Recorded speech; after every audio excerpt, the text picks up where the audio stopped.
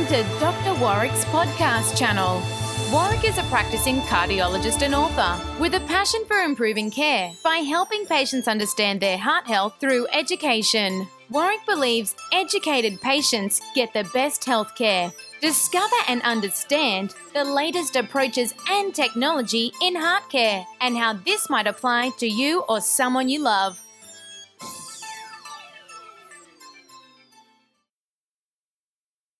Hi, my name's Dr. Warwick Bishop and welcome to my videocast and podcast channel, and of course welcome to the Healthy Heart Network.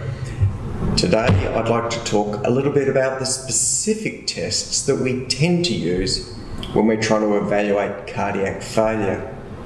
In a previous session I will have talked about history and examination and some of the basic tests. But let's drill down in a little bit more detail on some of the more specific tests that we would be looking to use to try and evaluate exactly what's going on with someone's heart if we really believe that cardiac failure is a problem. Well, probably the single most important go-to test is an ultrasound of the heart. Ultrasound of the heart is a test that we also call echocardiography. Echo pertaining to sound, cardio pertaining to heart, ography pertaining to picture. So we reach for an echocardiogram as soon as we can.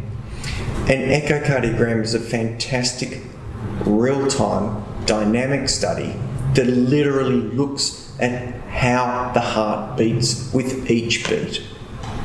It gives us an opportunity to look at how the muscle is contracting. It looks at the right side, left side, the atria and the ventricles. We can evaluate each of these chambers as they work together. We can measure them independently. We can compare sizes. We can assess their function. We can measure how much the left ventricle, the main pumping chamber of the heart, is expelling with each beat. The amount of blood as a percentage of the total volume of the left ventricle expelled is the ejection fraction. And that number is a very important figure for us to start to get a handle on what's going on within that individual. Our echocardiogram also gives us an idea as to how well the heart is relaxing. So if the heart function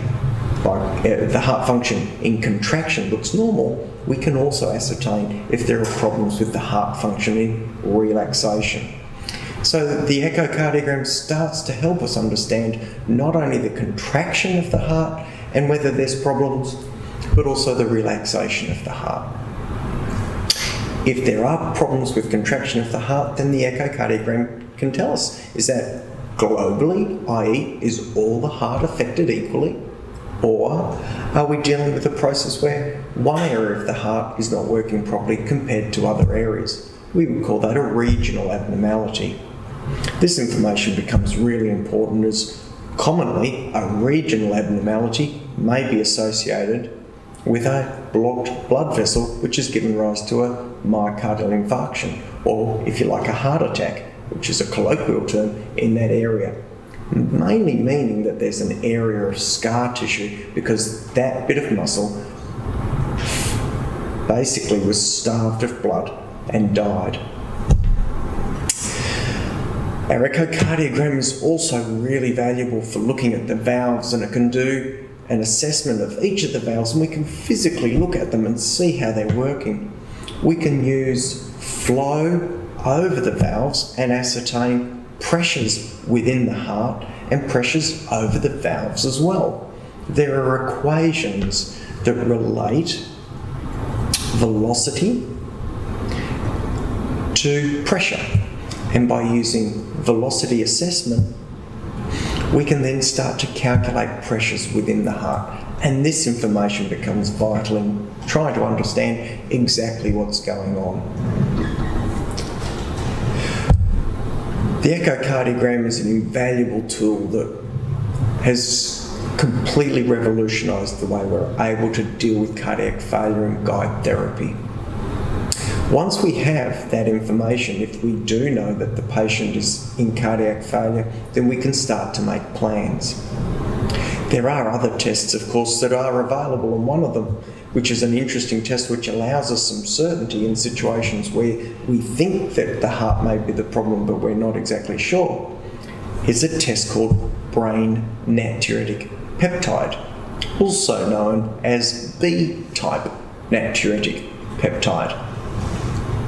Now, whether it's called brain natriuretic peptide or B-type natriuretic peptide, the abbreviation is the same, BNP. So we can write BNP on our pathology forms and know that we'll get this result back. Now, a BNP, or a brain natriuretic peptide, is a substance released by the heart cells when they're under strain. So if the heart is working well and a patient is short of breath, then a brain natriuretic peptide level will be normal. If the patient presents short of breath, we think the echo shows that there may be a problem with the heart, but we're not 100% sure at this stage, and we check a brain natriuretic level and it's through the roof, then this patient has some sort of strain going on within their heart, and it's our job to find out more and understand more about exactly what's going on. The brain natriuretic peptide can be a really useful discriminator to help us clarify, is there clearly problems with the heart here, or may this shortness of breath or these symptoms be related to something other than the heart? It's a valuable test in that regard. It can also be a really valuable test in the longer term where we're following patients who have a valve abnormality, particularly if that valve abnormality over time may lead to more and more strain on the heart. There is the opportunity to check the brain natriuretic peptide on a regular basis as we check the heart with an ultrasound to assess the function of a failing or problem valve. If the echocardiogram shows the valve is getting worse and the brain natriuretic peptide increases, then everything is in synergy and we can be pretty sure that things are worsening for that individual.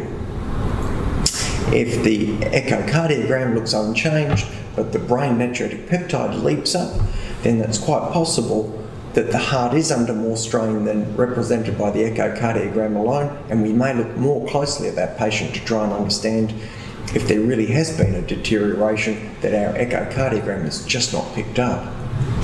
Conversely, the echocardiogram may show or suggest changes where the valve that we're tracking is suggested to be worsening, but if the brain natriuretic peptide has not changed at all, that may just invite us to look a bit more closely and check again our echocardiogram and make sure everything is matching up. So that's brain or B-type natriuretic peptide. There are, of course, other tests that can come into play for cardiac failure. There are tests related to evaluation of blood flow to the heart. We certainly, if we see someone whose heart function is diminished, want to know what the artery status is like. So we will investigate for coronary artery disease or ischemia, which means lack of blood flow, or infarction, which means damage, death to the tissue through lack of blood. Evaluation for ischemia might include things like treadmill testing, depending on how fit the patient is or able is. It may include CT imaging of the heart to evaluate the arteries in a non-invasive way, or it may include invasive coronary angiography where a catheter is passed literally into the heart arteries to obtain a picture. Whatever we do need to be clear if coronary artery disease is contributory to an individual's cardiac function, because in many situations we are able to do something about that. One of the other tests which we are using more and more is magnetic resonance imaging, or MRI imaging.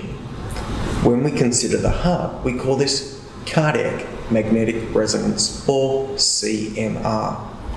This is an exquisite test which gives us beautiful images It's incredibly valuable for showing us scar within the heart and inflammation within the heart. So if we're dealing with someone whose left ventricle, their main pumping chamber is not working properly, and we want to know what is going on within the muscles and within the connective tissue, a cardiac MRI scan can be incredibly valuable. It can show us inflammation, it can show us integrity of the cells, it can show us scar tissue. Scar and inflammation become very important in trying to understand our future management for individuals with cardiac failure, as you might imagine. Very occasionally, there may be situations where we think that there is something going on within the muscle and within the connective tissue holding the muscle cells together. There might be an infiltration of a particular protein which we think could be detrimental to how the heart may be able to relax. So occasionally, if we haven't got all the answers or all the information we need from the tests I've already talked about, we go to biopsying the heart. This is pretty significant. It's not done everywhere, certainly not a routine test, but occasionally we just need to get a little bit of muscle tissue and put it under a microscope so we can see exactly what's going on at a cellular level. I'm going to wrap that up there. I've talked about some of the most cardiac specific tests. I've talked about echocardiography, which is really our go-to test when we suspect cardiac failure. I've talked about the brain natriuretic peptide, which is a great discriminator, telling us if the heart is under strain or not. I've talked about trying to investigate for ischemia or lack of blood flow to the heart, looking for coronary artery disease. I've covered that in other presentations, of course, but it is important to be aware that we could use functional testing like a stress test. We could use CT imaging of the heart, which is a really nice non-invasive way to see if the arteries are okay, and sometimes it'll be indicated for us to use an invasive coronary angiogram where we literally squirt dye down the arteries. I've also talked about cardiac magnetic resonance imaging, or MRI, or cardiac MR. This is a great test for showing us scar and inflammation. It also shows us function superbly well, and it also shows us valve function very, very well. It gives us beautiful information on regurgitation, or leaking of valves, and narrowing of valves. Lastly, I spoke about biopsy. Well, if after all those things we don't know what's going on, then we're in a bit of a corner. So hopefully I've covered everything that's important about the cardiac specific investigations we would be thinking about in someone who appears to have a problem with their heart and appears to have cardiac failure.